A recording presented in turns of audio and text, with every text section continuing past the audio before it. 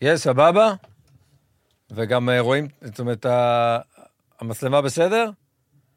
פעם קודמת, שלום חיים. שלום. עוד לא? לא ראיתי. מה? המצלמה בסדר? כן, כן. ושומעים טוב? כן, כן. יופי. רואים אותו טוב? רואים אותו טוב. רואים אותי טוב, מצוין. הקלטת, נכון? אתה רץ? אז קודם כל, שלום חיים. שלום. מה שלומך? מה נשמע? האמת מצוין, היום היה אצלי גנן בבוקר. גנן? כן. זה קבלת החלטה מאוד משמעותית. השכן שלי ממול, כן. אולי אתה מכיר אותו, אבל לא נזכיר שמות אז הוא אומר, כל פעם שאני יוצא מהבית, אני רואה, כל הפרונט שלך עם הזה לא מסודר מספיק. אז הוא הבאת נותן לי גנן. ביקורת, כי הוא עושה בעצמו את כל העבודת גננות. אז הבאתי יום גנן, החלטה קשה. הרגישתי שעשיתי משהו היום. כאילו, קרה משהו היום. זאת אומרת, אני כבר עשיתי את שלי היום. כן, כי בימים האחרים בדרך כלל לא קורה כלום, אה? בדיוק, והיום סידרנו את הגינה, פתאום הכל נראה מסודר כזה, לא אופייני לי. עצה טובה נתן לך. מה זה? עצה טובה. השכן בא מתוך האינטרס האישי שלו, כן, כדי שיראו מהצד שלו גם את כשהוא יוצא, שהכל יראה יפה ומסודר. כן. מה שלומך? כמה שאפשר. כן? אתה כאילו בדאונים לפעמים? אתה יושב עם עצמך לפעמים וזה כאילו... בוודאי, איזה שאלה. הצפייה בטלוויזיה, ההתעסקות בתוך הדבר הזה ברשתות החברתיות. זה נורא. נורא, זה מביא לך דאונים, אתה רואה הורים שבורים, זה, הלב. אני א' בעד שאנשים יבטאו את הטלגרם, זאת אומרת שלא ייכנסו לטלגרם. ב' יש מלא פייק ניוז, יש לי חבר בקבוצה שהוא מעביר תמיד את הידיעות, ישר עושה עבר, בלי לבדוק אם זה פייק ניוז, לא. יוצא המון פעמים שהוא מעביר דברים דרמטיים ולא נכונים. שקלתי כבר לצאת מהקבוצה, יש כאלה שאתה יודע שמעבירים דברים בלי בכלל להבין מה הם מעבירים. כן, אני מבין את זה, אני מבין את כל העניין הזה של הפייק, אבל מצד שני יש לך דברים שהם עובדתיים, שנורא קשה להתמודד איתם. נורא קשה לך לראות הורים של חטופים, ילדים של חטופים, הורים של נרצחים ונרצחות בתוך כל השביעי באוקטובר, השבת הארורה הזו. אז דברים שהם משפיעים עליך מאוד, אתה רואה אותם עם הכאב שלהם, והכאב אתה לא מרגיש אבל אליך. שכאילו יש איזו תחושה שקצת חוזרים לשגרה? מעט. החזרה לשגרה במעשים או בפעולות שאנחנו עושים במהלך היום היא לא משנה את התחושה ואת ההרגשה. ומעבר לכאב מתחילה איזו תחושה גם כן של תסכול,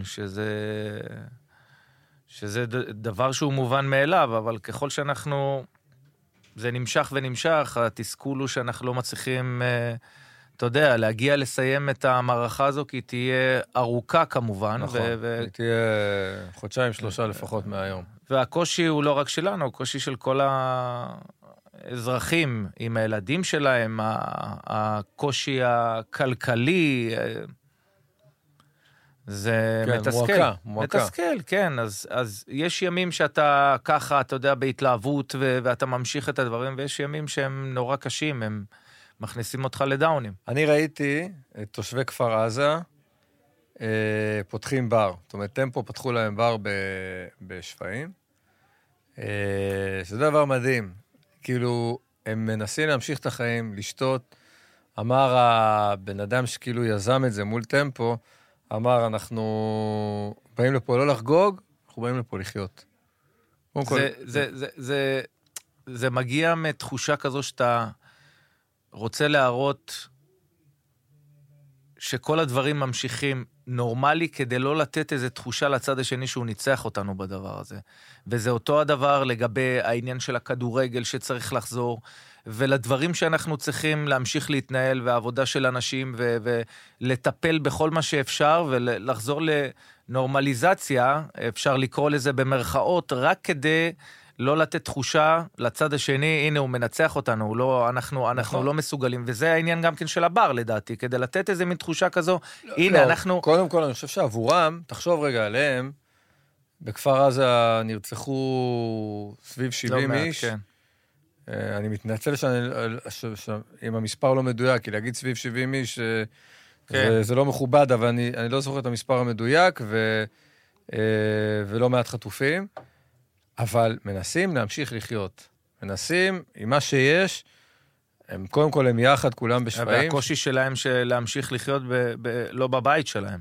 לא בבית שלהם, אתה יודע, עכשיו הולכים... אנחנו עוד, האזרחים האחרים, יש להם קושי לחיות, אם זה כלכלי, אם זה נורמליזציה, אם זה כל הדברים, ועדיין חיים בתוך הבית שלהם. הם, בנוסף לכל מה שהם עוברים, עם כל האבל והכאב האישי, גם זה לא בבית שלהם. נכון, אבל יש דברים שמנסים לעשות. אתמול הייתי בים המלח, פגשתי מפונים מסדרות, מאשכול, מהחבל המועצה הכי גדולה, ופתחו להם בית ספר, שר החינוך היה אתמול שם, פתחו בית ספר, באמת מנסים איכשהו לייצר נורמליזציה, זה כאילו, אבל אין ברירה. אז גם בכדורגל, אתה מדבר על הליגה, השאלה אם זה כאילו, ואין ברירה, או שבאמת, זה שתחזור הליגה, זה ייתן, אתה יודע, גם עם שמחה קטנה, לאוהדי כדורגל, לכל מי שלא רק עוסק בתחום הזה, אלא למדינה, משחקים כדורגל בשבת, משחקים כדורגל בראשון שני, זה ייתן משהו. ואני חושב שלא רק אין ברירה, חייבים. אין ספק שזה יוציא אותנו... כל משחק שנצפה בו לאיזה שעה וחצי, שעתיים ככה, ובוא לא נשכח שבקורונה הצלחנו להתמודד עם זה, אבל מעבר לזה, יש גם זמן מסוים, שאתה צריך לשחק את המשחקים האלה, כי אחרת לא תסתיים העונה. לא חשוב מה. זאת אומרת, אם אתה לא מתחיל את המשחקים עכשיו, גם ללא קהל, אתה לא תצליח לסיים את הליגה. נכון. לא יהיו עולות, לא יהיו יורדות, לא אלופות, כי לאחר מכן מגיעים לאולימפיאדה. יש זמן מסוים שאתה חייב לסיים את העונה. מעבר לזה שצריך לסיים את העונה, כן צריך לתת את הנורמליזציה הזו ואת התחושה ואת ההרגשה הזו להרבה מאוד אזרחים שרוצים לצאת לשעתיים, 3 האלה מכל מה שקורה מסביב. ברור. אז קודם כל פיקוד העורף יחליט רק ביום שני, זה לא תלוי בהתאחדות. זה עדיין לא בטוח. כן, עכשיו שוב, לשחק בנתניה, שוב, בבאר שבע ואשדוד אי אפשר לשחק, בטדי אולי כן, שוב, אני לא מכיר את הפקודות והחוקים, אבל... תראה, ניתן להחליף ביתיות, לא? גם ניתן להחליף ביתיות, אבל גם לשחק, סתם, אני עכשיו אומר, מושבה, נתניה, אולי בלומפילד, אין לי מושג. לא, נניח באר שבע צריכה לשחק עם נתניה משחק בית. ניתן יהיה לשחק בנתניה את המשחק הזה, ובסיבוב הבא... כן, אני חושב שאלו הבעיות הקטנות. השאלה אם יאשרו לשחק בנתניה, יאשרו לשחק בסמי עופר. אני לא יודע. תראה, ללא קהל? ללא קהל. ללא קהל יש מקומות שעדיין אתה יכול לשחק בהם ללא חשש. זאת אומרת, הסיכון נמוך יותר, בוא נאמר. אז בעניין הזה אין ויכוח. אתה מכיר מישהו שחוץ מברק אברמוב שלא רוצה שהכדורגל יחזור? ברק אברמוב, אני לא חושב שזה עניין של מלחמה, זה עניין של כסף, חד משמעית. מה זה אומר? אני אוהב את ברק, אבל כל העניין הזה של לשלם את כל המשכורות לשחקנים, כמו שמכבי תל אביב או מכבי חיפה, זה דבר שמקשה עליו, ולכן, לדעתי, זו הסיבה העיקרית. זה מצוקה או אג'נדה? אני לא יודע אם זה מצוקה או אג'נדה, זה כבר עניין של ברק בעצמו, אבל אני חושב שההתנהלות הייתה קשה מאוד בנושא הזה. לא ראויה. מול השחקנים. חייבים לומר, לא ראויה. כן. כי אנחנו לא מדברים על חצי שנה, זה חודש אחד של קושי גדול. גם אני לא יודע אם זה חודש אחד, אבל יש קושי, זה דבר שצריך לפתור אותו לאחר מכן. אם הליגה מחליטה שיש משחקים ללא קהל, אתה אמור לשחק ללא קהל. אין פה, אנחנו לא נשחק, זה דברים שהם לא, אני באופן אישי, זו הדעה שלי, והוא חבר שלי, וזה לא מקובל עליי שהליגה תרצה לחזור, וברק אברמוב יגיד, לא, אנחנו לא חוזרים. אבל מה, אם הליגה תחזור, אז מה הוא עושה? צריך לחזור. זהו. זו החלטה של הליגה. אז החלט הזה שהוא מדבר עליו, מה, זה מ-1 בנובמבר? אם הם יחזרו לשחק, הוא צריך לשלם להם את הכסף. נכון. זה כל העניין פה. אז אני אומר, למה הוא לא חיכה עוד 10 ימים בדיוק, מהרגע שהוא הודיע לרגע של החלטת פיקוד העורף? אז... אין לי מושג, אבל ההחלטה הזו לא הייתה במקום. אתה דיברת עם יוסי נגיד? לא דיברתי עם יוסי. בוא נאמר שהתעסקנו בדברים הרבה יותר חשובים. טורקיה, עוד מעט נגיד לטורקיה. אבל אני כן, בעניין הזה של הליגה, אני מנסה להבין רגע, מאיפה זה בא? זאת אומרת, הקטע הזה של חל"ת. כי אף בעלי קבוצת כדורגל לא חשב בכלל לעשות דבר כזה, בטח לא אחרי חודש. אז גם איתו לא דיברת, גם עם ברק לא דיברת. לא, ואני לא יודע מה הייתה העמדה של השחקנים, אבל בכל מקרה, הנושא הזה של... מה זה העמדה של השחקנים? הם לא מקבלים כסף. לא, הם לא מקבלים כסף, אבל הייתה איזו התנהלות מסוימת בין השחקנים לבין ברק, כמה אחוזים יורידו מכל אחד מהמשכורת, ומי שיש לו משכורת כזו או אחרת, אפשר להבין את ההתנהלות הזאת בינו לבינם, ויקבלו את הכסף לאחר. זו התנהלות שהיא לגיטימית לנהל את זה מול השחקנים בזמן מסוים כזה, אבל בין זה לבין להגיד, אני לא עולה לשחק גם אם יגידו שיש משחקים ללא קהל, זה לא מקובל עליי, נקודה. נכון. בוא נדבר על טורקיה, ועל מה שעשית בינתיים, מאז פיני, אתה ממשיך להגיב בפרק זמן הזה של השבוע האחרון, שחקנים מגיבים גם לך? זאת אומרת, חבר'ה ששיחקת איתם, יוצרים איתך קשר?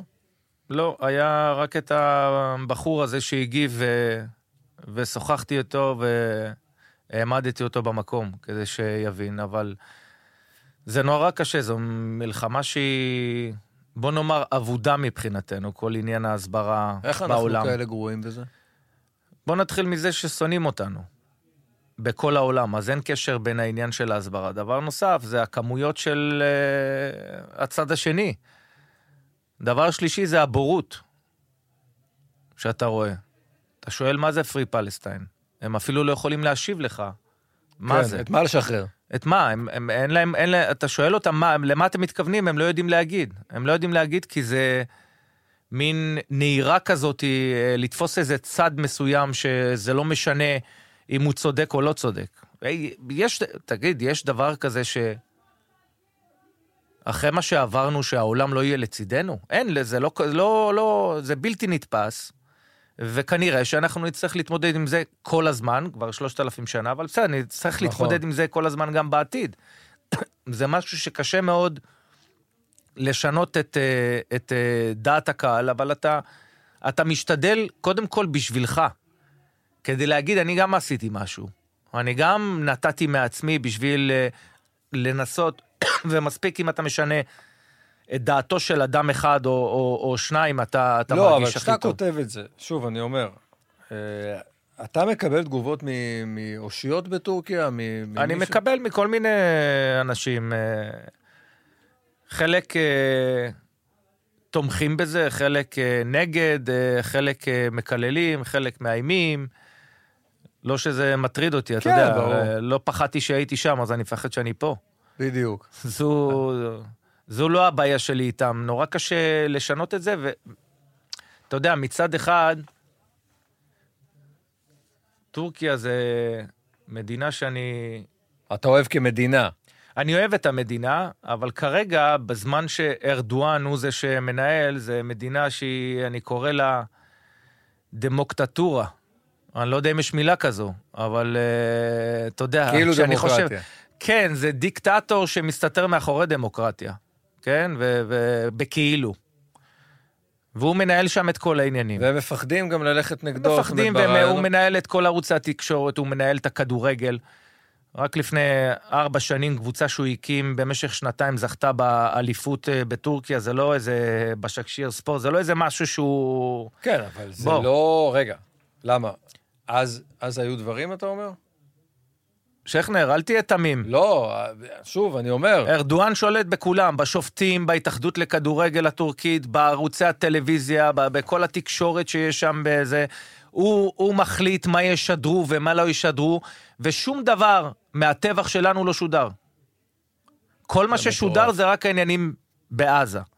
ולכן, אנחנו מתמודדים מול מדינה כזו, ולא סתם צעקתי ואמרתי, תוציאו את השגריר שלנו, תחזירו את כל הדיפלומטים, תסלקו את השגריר שלהם, לא לקנות תרופות וציוד רפואי שאנחנו קונים מהם, לא להביא ירקות והנה אתה רואה מה עשו. ראיתי, כן, ראיתי מה עשו. אתה מבין? זה מה לעשות. זה האנשים שנמצאים כאן בתוך המדינה שלך, מעבירים את העגבניות מארגז אחד לארגז השני. אם אנחנו לא נעשה סנקציות על מדינה כזו, וזו ההתנהלות שאנחנו צריכים להתנהל מולם. אתה תומך טרור? סנקציות, אין טיסות, לא קונים מכם שום דבר, צריך פשוט להחרים אותם. אבל אם אחד כמו רמי לוי, שסל המוצרים שלו באמת יותר זול, באמת, כשאתה בא לקנות, הוא כנראה יותר זול מאחרים. שמה, הייתי קונה ב-AMPM. נו. ולא קונה אצלו. הכי יקר. סליחה. לא יודע אם הכי יקר, אבל לא חשוב. נתתי דוגמה כי זה במרכז תל אביב. הם פתוחים בשבת גם. כן. זה טוב. אבל אני אומר, זה מבחינתי שהאוריה שאחד כזה, שתמיד אמר, אני באתי מכלום וזה, והוא צודק, הוא בעשר אצבעות הקים אימפריה. אבל אחד כזה, שלא תופס את עצמו ואומר, אוקיי, אז אני אשלם עוד כמה גרושים, או אני אשלם עוד הרבה גרושים, אבל אני לא אתן כסף לאויבים, זה לא רק אכזבה, אתה יודע, זה כאילו יריקה בפרצוף של האזרחים. עזוב את העניין הזה, אל תגיד. תגיד, אני רוצה לקנות עגבניות מטורקיה. אבל אל תיקח את הארגז ותעביר את העגבניות לארגז שכתוב עליו בעברית. זה ממש לרמות גם את האזרחים. נכון. אבל בקטע הזה של טורקיה, אני לא ראיתי מכות, כי באמת אין ישראלים ואין יהודים. כרגע לפחות, או מי שנמצא שם... תקשיב, זה לא עניין של מכות. דגל, דורחים על הדגל שלנו בשוק. יש שלטים, אין כניסה ליהודים. יש תמונות של היטלר שאנשים מנשקים, כן? כן.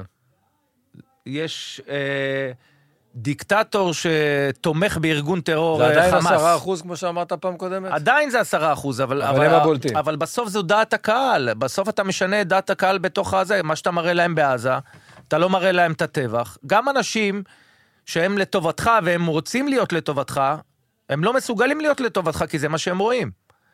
ולכן אני חושב שכל זמן שארדואן נמצא בטורקיה, ושולט בטורקיה, אסור לנו להיות ביחסים איתם. אסור.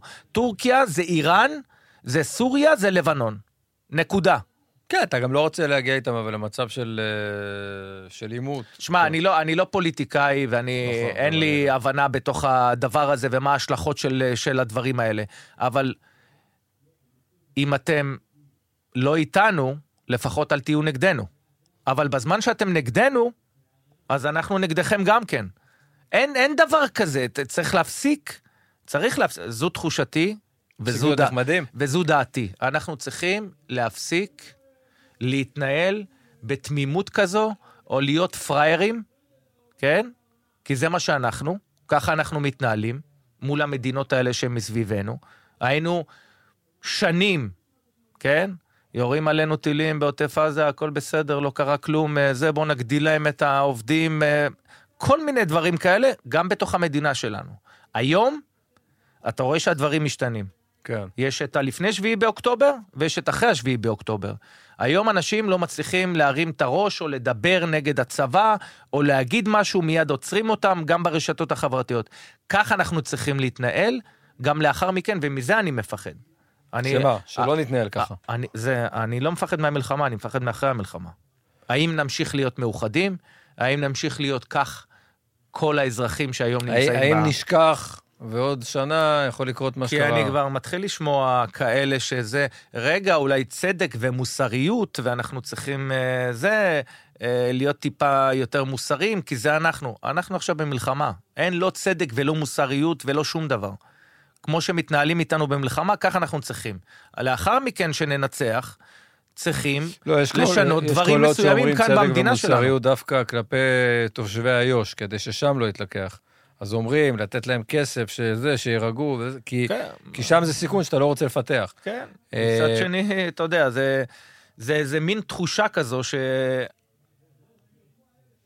לא לצאת פריירים. כן, לא, לפני השביעי באוקטובר אנחנו מסוגלים להילחם בכל הזירות, אנחנו מסוגלים לנהל את כל אתה יודע, את כל המערך הזה של לשמור מפה ולשמור מפה ולשמור מפה. וזה מתסכל, זה מתסכל, כי אתה מגיע לנקודה הסופית, כן, אנחנו יכולים כל העולם נגדנו.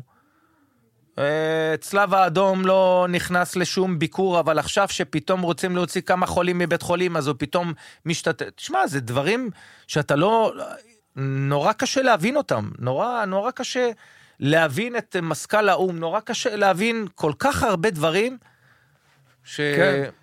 קשה להבין, קשה להבין זה מתסכל. שלא נותנים לראות את החטופים למשל, ובעניין הזה רציתי לדבר איתך על הסרטון, שיצא כבר לפני שבועיים נדמה לי. כן, של הנבחרת. סרטון של הנבחרת, של מי שכמובן, שחקנים שכן יכלו להשתתף בו, באמת מרגש מאוד,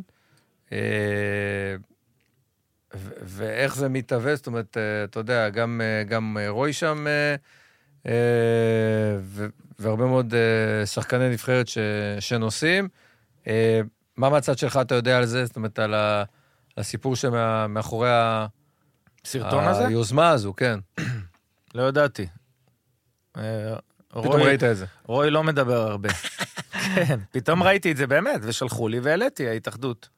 כן. שלחה והעליתי את הסרטון הזה, אבל לא ידעתי שהם מצטלמים לדבר הזה, זה היה ממש מרגש. כן, זה מצמרר. מאוד יפה.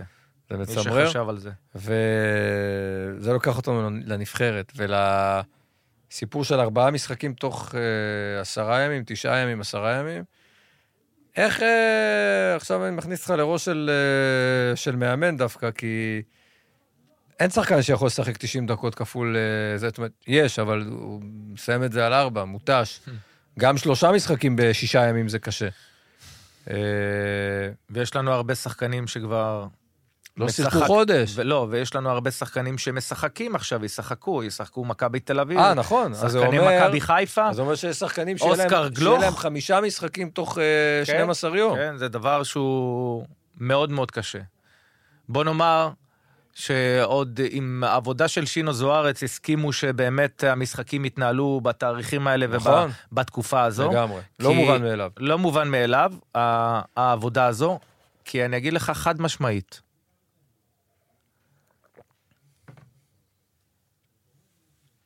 תזכור טוב את מה שאני אומר, ותזכרו טוב את מה שאני אומר. אם לישראל יהיה סיכוי, כן, להפיל, הם יעשו את הכל כדי שישראל לא תהיה לא תעלה. מי? וויפה?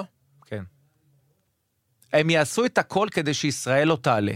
שופטים, יעזרו לרומניה, יעזרו לכולם. למה? מה, ענייני ביטחון או אנטי... הם לא רוצים שישראל תעלה. אתה מבין שאחר כך צריך לשמור על ישראל... אני מדבר עכשיו על זמן המלחמה שלנו, כן? לפני שהייתה מלחמה... אם ישראל הייתה עולה, הכל בסדר. מה שאתה אומר היום, פה גם תלוי בגרמנים. מי שצריך לשמור זה הגרמנים, המארחים. גם הגרמנים לא רוצים שישראל תעלה. זה לשמור על הקהל, זה לשמור על הנבחרת שלנו. בוא, אף אחד לא רוצה את ישראל בתוך המקום הזה שיהיה ברור. אף אחד לא רוצה שהיא תשחק. תשמע, זאת סוגיה. לא באליפות אירופה. המלחמה תימשך עד פברואר לפחות. ו4 חודשים אחרי פברואר זה יכול להימשך גם יותר. הם יעשו הכל כדי שאנחנו לא נעלה. 4 חודשים אחרי פברואר, אתה יודע, יש סיכוי שיורו יתנהל תוך כדי מלחמה בישראל. יש סיכוי קלוש כזה, אבל... יש סיכוי, אבל אף אחד עכשיו, זה כמו שיש אצלנו מלחמה, ויש אנטישמיות, כן, בעולם, והמלחמה אצלנו מסתיימת, האנטישמיות ממשיכה שם. זה לא שהיא נעצרת ברגע שאנחנו עוצרים כאן במלחמה. אנחנו ממשיכים להתנהל רגיל. האנטישמיות בעולם ממשיכה להתנהל לפחות שנה וחצי אחרי כל מבצע שאנחנו עשינו, עדיין האנטישמיות ממשיכה. ולכן הם לא רוצים שנעלה, והם יעשו הכל שלא נעלה. כולם נגדנו? כולם נגדנו. כל וויפה נגדנו? כל וויפה נגדנו, כל מה שמעניין אותם זה כסף. ספרין כולם, גם וויפה וגם פיפה, כל מה שמעניין אותם זה כסף, והכסף לא מגיע מישראל. בעיקר לפיפה. או גם לוויפה. בעיקר לפיפה וגם לוויפה. לוופא מגיע כסף קטרי או לקבוצות של וופא? מגיע להם הכל, לקבוצות, לכוח שלהם, לספונסרים של כל הקבוצות אבל היו יכולים למנוע את זה כבר קודם, היו יכולים להגיד לשינו, תקשיב, ב-12 לחודש אי אפשר לשחק, כי זה משחקי ליגה. כן, וכן נתנו לנו את זה. כן, אבל לא רוצים להקצין את הדבר הזה. לא רוצים להקצין את הדבר הזה בנגדנו, בנגד ישראל, ולכן נותנים לנו לשחק 4 משחקים ב10 ימים, ב12 ימים, כן? ואם יהיה לנו סיכוי, אתה תראה שהעזרה לרומניה והעזרה לנבחרות האחרות יגיעו דרך שופטים עם עבר שיש. ותזכור את מה שאני אומר לך. תקשיב, אנחנו במלחמת המפרץ, כן? הייתה מלחמת המפרץ פה. הייתי בצבא, בזמנו. לוחם. איפה שירת, חיים? כן, לוחם. ש"ג בתל השומר. ש"ג? כן. מה היו המשמרות? לא זוכר, היה לי הרבה אימונים, אז היו משחררים אותי לאימונים, אבל בקושי... אבל אתה זה שבתל השומר שנכנסים, כאילו, אתה בשער של כל הבסיס הגדול הזה? לא כל התל השומר. אתה שמרת? כן. על בודקה קטן. כן. אוקיי. על בסיס קטן, גם את העבודה הזאת לא עשיתי כמו שצריך, אבל לא חשוב. לא, אבל יפה, עברנו את השנים האלה בשלום. הייתי בהתחלה טבח, והעיפו אותי. טבח? כן. חביתה גם לא. גם לא? לא. סלט? כלום. כן, קברה שלורה. שום דבר. אוקיי. אבל בזמן הזה, אני בצבא, ונבחרת הנוער, אנחנו אמורים, אתה זוכר בזמן הזה היינו באוקיאניה. נכון. כן? כי כבר לא ידעו לאיפה להעביר אותנו, אתה יודע, רק אחרי זה העבירו אותנו לאירופה, אז נסעתם אז לאוסטרליה? ובמלחמת המפרץ, היינו צריכים לשחק את 2 המשחקים באוסטרליה, באותו מגרש, משחק אחד יהיה בית, משחק אחד יהיה חוץ. שתבין. ועברתם את זה דווקא, לא? לא. היה 2-2 פעם אחת? אתה רוצה להקשיב או אתה רוצה לנחש? קדימה, כן. ואנחנו משחקים את המשחק הראשון מול אוסטרליה, מנצחים 1-0, אם אני לא טועה, יניב כהן, מפקיע את השער, ועכשיו, המשחק השני, שבוע לאחר מכן, אנחנו משחקים משחק בית. שם? כן, שם, באותו מגרש, עם אותו קהל אוסטרלי, זה, באותו מגרש. והם מובילים 2-0. אנחנו צריכים שער אחד. אז היה את ההפרשי שערים, אם למשחק חוץ או משחק בית, וכאלה. ואייל ברקוביץ' מוציא קרן, אני עומד על ה-16 מטר, מקבל את הכדור מהקרן, בועט בנגיעה אחת, בעיטה שטוחה, הכדור נכנס, אנחנו חוגגים, קופצים, זה, 2-1, אנחנו עולים. הכוון מרים את הדגל. אוקיי.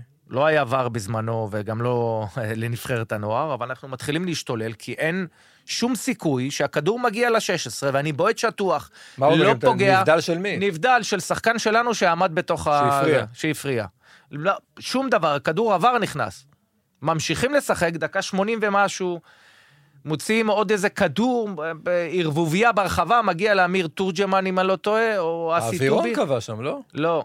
אמיר תורג'מן, דוחק פנימה, אנחנו עוד פעם רצים, עוד פעם משתוללים, הכל שמחים, מראים הכוון את הדגל. די. נגמר המשחק. הם עולים. אנחנו נכנסים לחדר הלבשה, בוא נאמר שלא השארתי להם שם דלתות בשירותים וכאלה מעצבים, שברנו את הכל, את כל הזה, ואנחנו מגיעים לשדה התעופה, בערב או למחרת, אנחנו רואים את השופטים, ואני מקלל אותם בשדה תעופה, את השופטים והכל, ומסתבר שמצרים עלתה. על חשבונכם. שמצרים עלתה, ואם אנחנו היינו עולים, היינו צריכים לשחק מול... הבנתי. תקשיב, לא ייתנו לעלות. ליורו. לא ייתנו לעלות ליורו. לא ייתנו לעלות.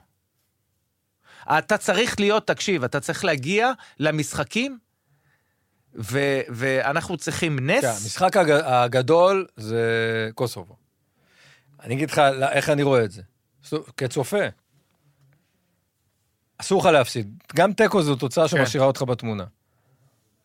אבל, כי זה המשחק שאתה בא עם הכי הרבה אנרגיות, וכביכול הכי פחות עייף. ומול השוויצרים אין לך הרבה סיכוי, גם ככה. וכדי שאתה תגיע למשחק מול רומניה, שזה עדיין תלוי בך, לא, אתה עדיין צריך... כן, אני לא בטוח ש... עוד פעם, מבחינת ניקוד וכאלה, אתה יכול להגיע לסיכוי, וגם אם אנחנו נעשה, אתה יודע, משחקים יוצא דופן, פתאום אנחנו נפקיע לא תהיה להם ברירה, אין פה איזה משהו, אבל הם יעשו הכל כדי שלא תעלה. כן, זו הכוונה שלי. אני מבין מה זאת שאתה אומרת, אומר, אנחנו זה רק צריכים דרך השופט. כל משחק, לשחק את המשחק הכי טוב שאפשר, ושהנס יהיה לו טוב. אני לא מדבר על המשחק הראשון או השני. אני מדבר שאנחנו נגיע לנקודה, בדיוק, למשחק ההכרעה. כי אנדורה זה משהו שיהיה להם קשה מאוד להוכיח, כי אנדורה זה משחק שאתה אמור לנצח. המשחק מול הרומנים, יהיה קשה מאוד לעבור אותו, כי נשחק רגע, ויש משחק של הרומנים מול הנבחרות האחרות. מול שוויץ. כן. אבל זה גם תלוי, כי הרומנים משחקים אחרונים, בזמן שאתה מול אנדורה, ישחקו מול שוויץ. וכדי שאתה תגיע לשם, במצב שלא משנה מה קורה, אז ייתנו לזה להתנהל הכל בסדר בהתחלה, ואז כשיגיעו למשחקים המכריעים, אז אתה תראה שהם לא ייתנו לנו לעלות. אתה אומר את זה מהבנה, לא מידיעה. לא, מהבנה, מהתחושה שלי ומהזה שלי, לא מאיזה ידיעה שאני עכשיו שמה. ברור, זה לא תכנון. אבל זה מה שיקרה. שוב, לגבי באמת הקלקולציה, אנחנו צריכים 7 נקודות, כולל ניצחון על רומניה, ואז אתה שם. אבל משחק המפתח הוא עדיין רומניה. אבל בוא נדבר על איך מנהלים את זה, מבחינת אלון ויוסי, לשחק בצורה כל כך אינטנסיבית, 30 שחקנים הם מביאים, עדיין מול קוסובו, שוויץ ורומניה, אתה רוצה את ההרכב הראשון שלך. אבל איך עושים דבר כזה? תוך 6 ימים, 3 משחקים. המשימה היא קשה מאוד. היא הייתה קשה לפני כן, עכשיו היא קשה יותר. ההתכוננות למשחקים האלה. ההפסקה של 2-3 ללא משחקים של שחקני הנבחרת היא בעייתית מאוד. ובדרך כלל אתה מגיע למשחק הראשון והשני. אתה יכול לשחק כמו שהנבחרת הצעירה שיחקה בארגנטינה. כמו טורניר. כן, כמו טורניר. גם בצעירות, גם ביורו הצעירות. 3 ימים, כל משחק, אתה כן יכול לעשות את זה, אבל הבעיה שלך היא המשחק הראשון והשני. עד שאתה נכנס לתוך הקצב הזה. החדות. כן, כי כשאתה מגיע לקצב הזה, כשאתה כבר שחקת מספר המשחקים, אין לך בעיה לקיים טורניר כזה. כל 3 ימים. אתה יכול להתכונן טוב, עם החלפה של שחקנים, לתת לזה לנוח, אתה יודע, לקרוא פשוט את השחקנים ואת הפיזיות שלהם וכמה הם יכולים לזה. כשאתה מגיע לטורניר, כשלא שחקת 3 שבועות, זו בעיה הרבה יותר גדולה. זאת אומרת, אתה יכול להיפצע מול קוסובו, אתה יכול פתאום לראות 3-4 שחקנים, מותחים שריר. כן, בקלות. בקלות. זאת אומרת, המשחק ראשון, משחק שני. המשחק הראשון והשני הם אז זהו, המשחק הפיזית שיהיה הכי קשה, זה דווקא השני, כאילו אתה אומר, מול שוויץ? השני, ולהרבה מאוד שחקנים זה השני. כי הם משחקים עכשיו בקבוצה שלהם את המשחק הראשון. לא, זה קוסובו הראשון. כן. זאת אומרת, יש שחקנים, 5 ממכבי תל אביב, כמה ממכבי חיפה, גם גלוך שיחק אתמול, שישחקו את המשחק השני שלהם כביכול מול קוסובו. בדיוק. למרות שגלוך זה לא דוגמה, כי הוא משחק כל הזמן. כן, גלוך משחק, אבל בוא, יש לזה עייפות מסוימת, בוא, הוא שחק 90. אבל עדיין, זה רוטינה. זאת אומרת, הוא דווקא הסיכוי שלו טפו להיפצע, הוא פחות, כי הוא כאילו משחק, אבל השחקנים האלה, מה המשחק הפיזי הכי קשה? כאילו הראשון או השני? הראשון.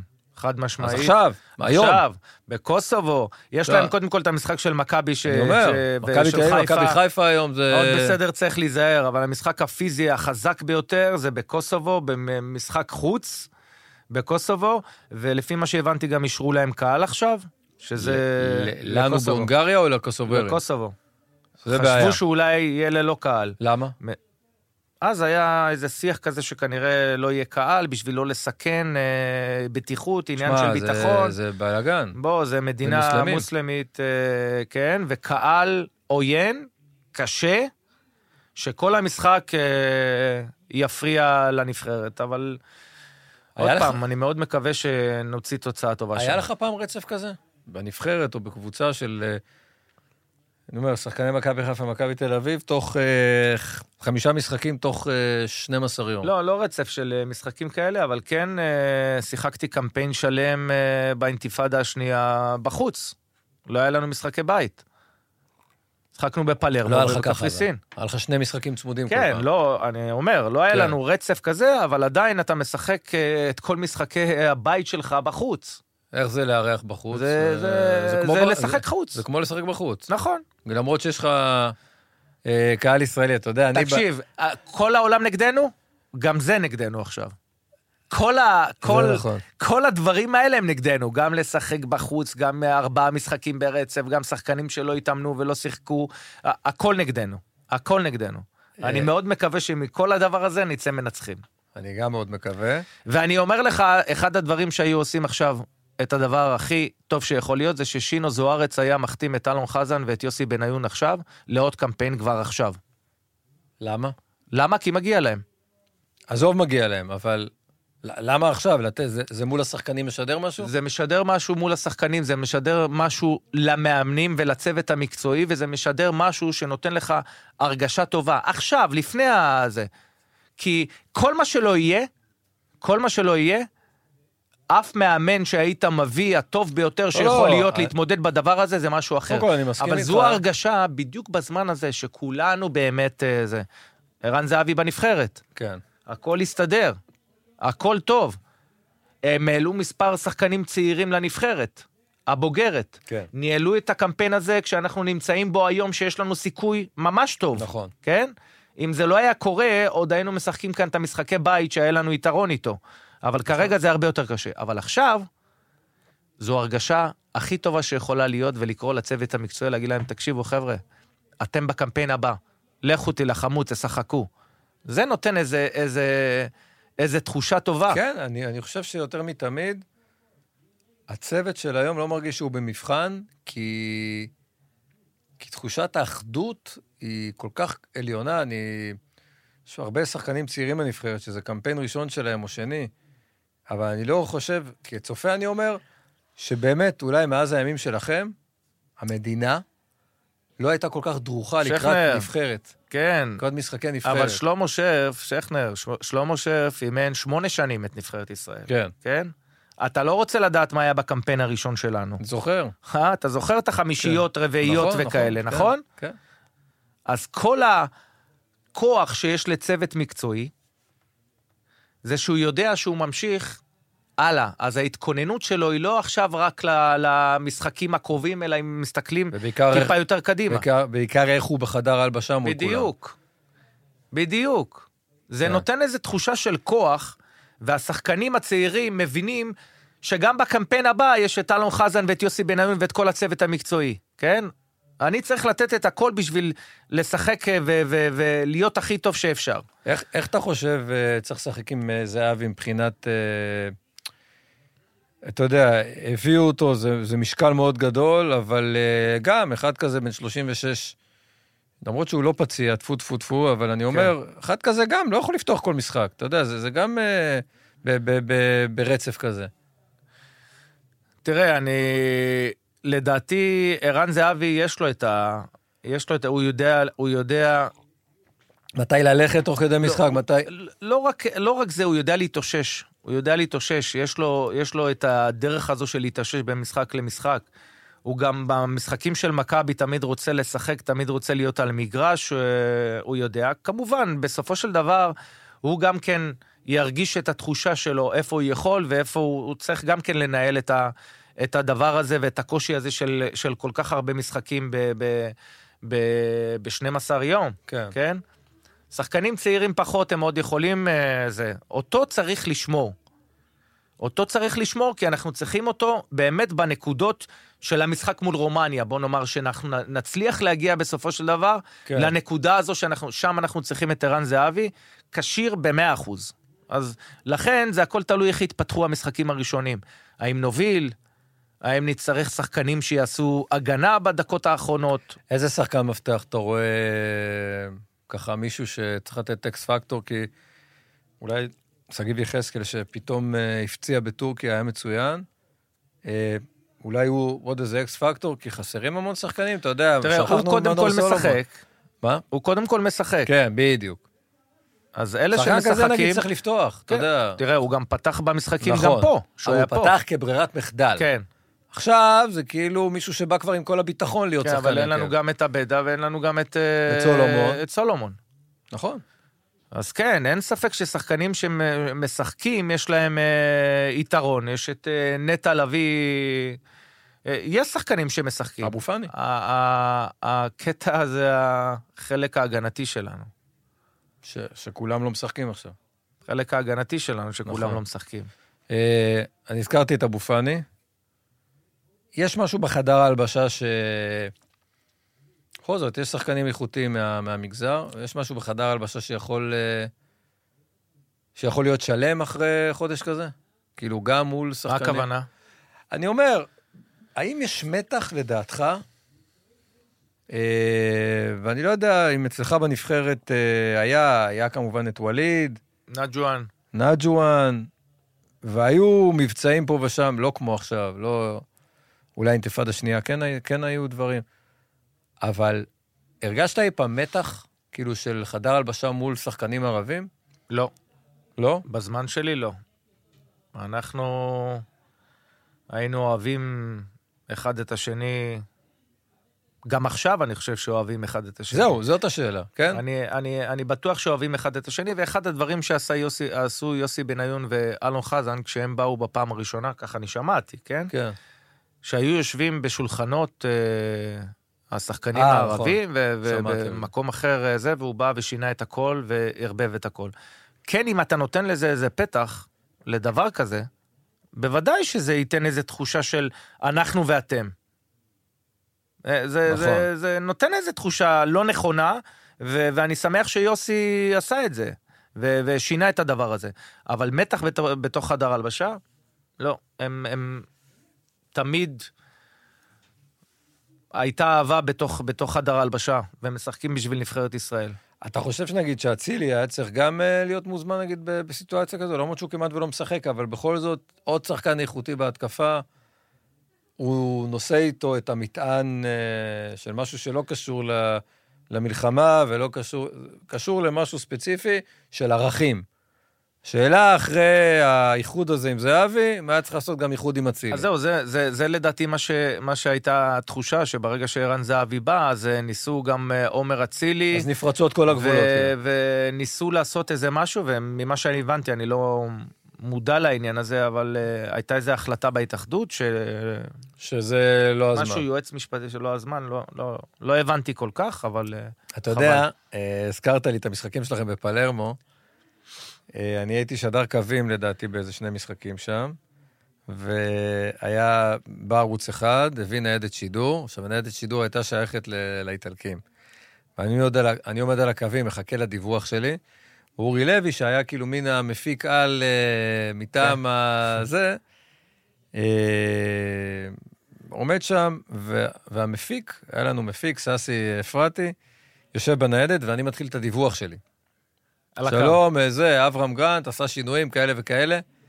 עכשיו, מה שקורה זה שבטעות, בגלל שמשהו קרה שם, אני מדבר, והמיקרופון שלי היה מחובר בטעות, לא לטלוויזיה, לאצטדיון. שומעים אותי כמו הכרוז. עכשיו, כל האצטדיון, האיטלקים, רואים אותי מדבר, ושומעים אותי בכל האצטדיון. עכשיו, אני מפסיק לדבר. ובטלוויזיה לא שומעים? ואני שומע, בטלוויזיה, תדבר. אני לא יכול לדבר. כל הקהל מסתכל, ואני מדבר אליו, כאילו נותן דיווח. קיצור, זה הייתה פשלה ערוץ אחד קלאסית, של משהו טכני, אבל זו התרומה הקטנה שלי מימי אברהם, ובאמת המשחקים בחו"ל. ואבי רצון. מה? ואבי רצון. אבי רצון היה אז הפרשן? אני לא חושב. לדעתי, כן. כן, אבי רצון היה זאת, אבל כן, אתה לא מרגיש אף פעם בית שם, למרות שפלרמו זה מקום נחמד להיות בו, אבל בטח לא שאתה צריך להריח. אז בואו נדבר על הערב, אנחנו מקליטים את זה בזמן שמכבי חיפה ומכבי תל אביב משחקות. יש הרגשה שבא לך לראות כדורגל, לשבת היום מול הטלוויזיה ולראות משחק כמו תמיד? כן. כן? כן. כאילו, אתה רעב לזה, אתה מחכה לזה. כן, חד משמעית, אני צריך משהו שיסיח את דעתי מכל הישיבה הזו מול הטלוויזיה ומול החדשות ומה קורה, ואתה מעביר ערוץ ושוב מדברים על נושא מסוים ושוב אתה צריך את האתנחתה הזאת. למרות שהצ'מפיונס ליג וכאלה לא ראיתי את המשחקים כי לא, לומר את אם האמת... זה מכבי חיפה וזה מכבי תל אביב, אז כן. בדיוק. אז, ואם היה עכשיו, נגיד, הפועל ירושלים ומ"ס אשדוד בליגה ללא קהל, כן הייתי יושב לראות וזה. כן, לראות ריאל מדריד, לא נעים לי להגיד, אני אפילו לא זוכר מול מי שיחקה לדעתי, ברגה אתמול. לא מעניין, כאילו, זה כאילו אתה לא באמת קשוב, ונכנס לזה, אתמול עקבתי קצת אחרי גלוך ומול אינטר, אבל לראות משחק שלא מעורבים בו ישראלים, או... לא, כאילו זה פחות כן, מעניין. פחות. שאלה, שוב, כמו בעניין הנבחרת, עם מכבי חיפה יש לה את הראש, גם בלי כל הזרים, להתמודד מול קבוצה חזקה כמו ויאריאל, בבית, בקפריסין, סופר קשה, איך בכלל מהם... זאת אומרת, זה העיקר ההשתתפות? כן, אין פה איזה משהו אחר, אתה חייב להמשיך להשתתף ולשחק, זה לא חשוב מה תהיה התוצאה. שהם באמת מאמינים בדבר הזה. לא, מכבי תל אביב יש להם סיפור אחר, כי הם סיכוי טוב. אבל זה גם העניין של ניקוד. הניקוד הוא שלנו, לישראל, הוא לא רק למכבי חיפה או למכבי תל אביב, כי בסוף אנחנו מקבלים ניקוד, וככה מדרגים אותנו, כי לא לשחק את המשחקים, ולא להיות שם בתוך הטורניר הזה, בעצם מוריד אותנו שלב אחד למטה. נכון. שזה... אבל כאן ייתנו לנו לעלות, נכון? מכבי תל אביב מול ברייטבלק וכל זה ייתנו לנו לעלות, תלוי, אתה יודע, עד איזה... לא, זה לא יורו. עד איפה אתה תגיע? זה לא יורו. לא, בזה לא יפריעו לנו. אבל... בזה לא יפריעו לנו. אגב, אתה אומר הפרעה, עכשיו שאני חושב על זה, הסיכוי הטוב שלנו לעלות הוא עכשיו. כי בפלייאוף מול אוקראינה... זה א', האוקראינים מאוד חזקים, יותר מהרומנים, ובעיקר, אהובת אירופה, כן.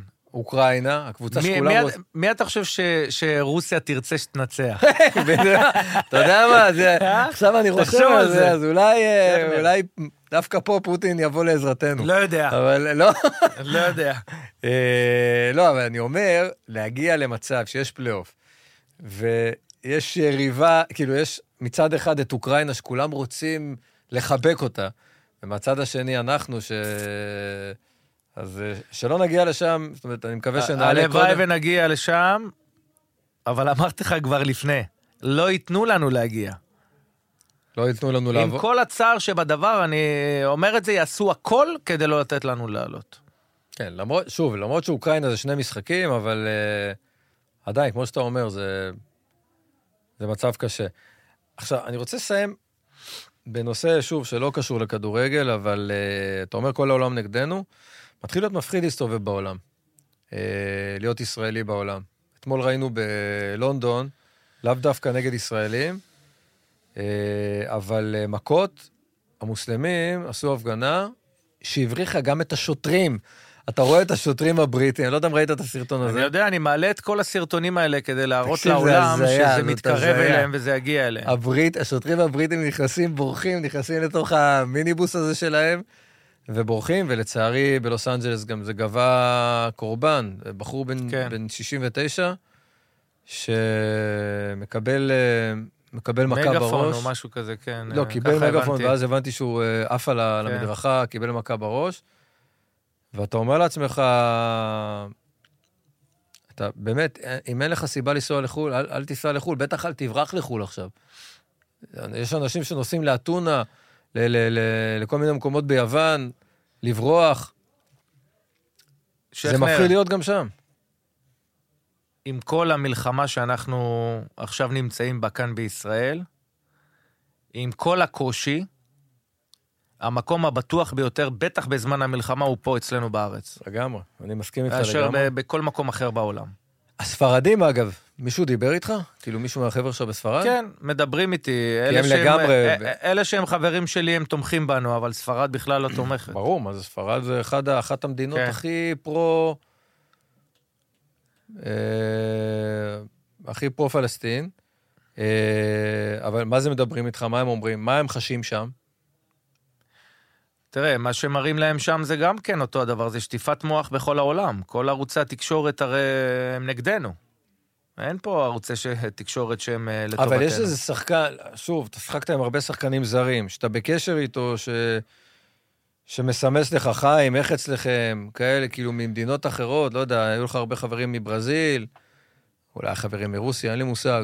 לא, איתם אני לא נמצא בקשר רציף, אבל יש לי חברים שהם היו חברים שלי קרובים, אבל הם בעד ישראל, אתה יודע, אפילו שהם רואים את כל הדברים האלה, הם יודעים בדיוק מי אנחנו, ועד כמה אנחנו אנושיים ביחס לצד השני.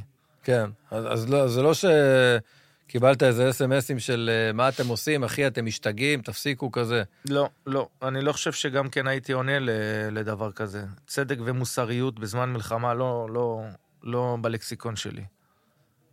טוב, אז קודם כל נאחל בהצלחה לנבחרת ישראל, יום ראשון במשחק הראשון שלה. איך מתאמנים? 8 שחקנים עכשיו הוא מתאמן? כן, עכשיו מעט שחקנים ככה מתאמנים, אבל בסדר, יוסי ואלון יודעים לשחק, אז אפשר לעשות, אתה יודע, 2 קבוצות כאלה. מה זה יודעים לשחק? מתים לשחק. נראה לי, אתה יודע, כולם מתים לשחק. יאללה, חיים, שנעבור את הסוף שבוע הזה בשלום. אמן. בהצלחה הערב לקבוצות הישראליות, למרות שבטח סגי ואיתמר, עד שהם יעלו את הפרק, זה כבר יהיה במהלך המשחק, תעלו אותו עוד מעט. תעלו אותו כמה שיותר מהר. כמה שיותר מהר, וניפגש שוב בשבוע הבא, במהלך הדרמה הזאת של הנבחרת שלנו. ונראה איך מתפתח כל העניין הזה. בדיוק. שיהיה לנו בהצלחה. בהצלחה. נראה לי לא רואים אותנו בכלל. מה? כולם ממה קשור. אף אחד לא רואה אותנו בכלל. כולם ממה קשור. עכשיו נגיד להם שסיימנו, יגידו, מה, באמת? מה זה? נגיד להם סיימנו, הם יגידו, באמת? יופי. אנחנו יכולים ללכת. כבר לא פה? כבר לא... תראה, חבר'ה, אנחנו גם פה. סיימנו.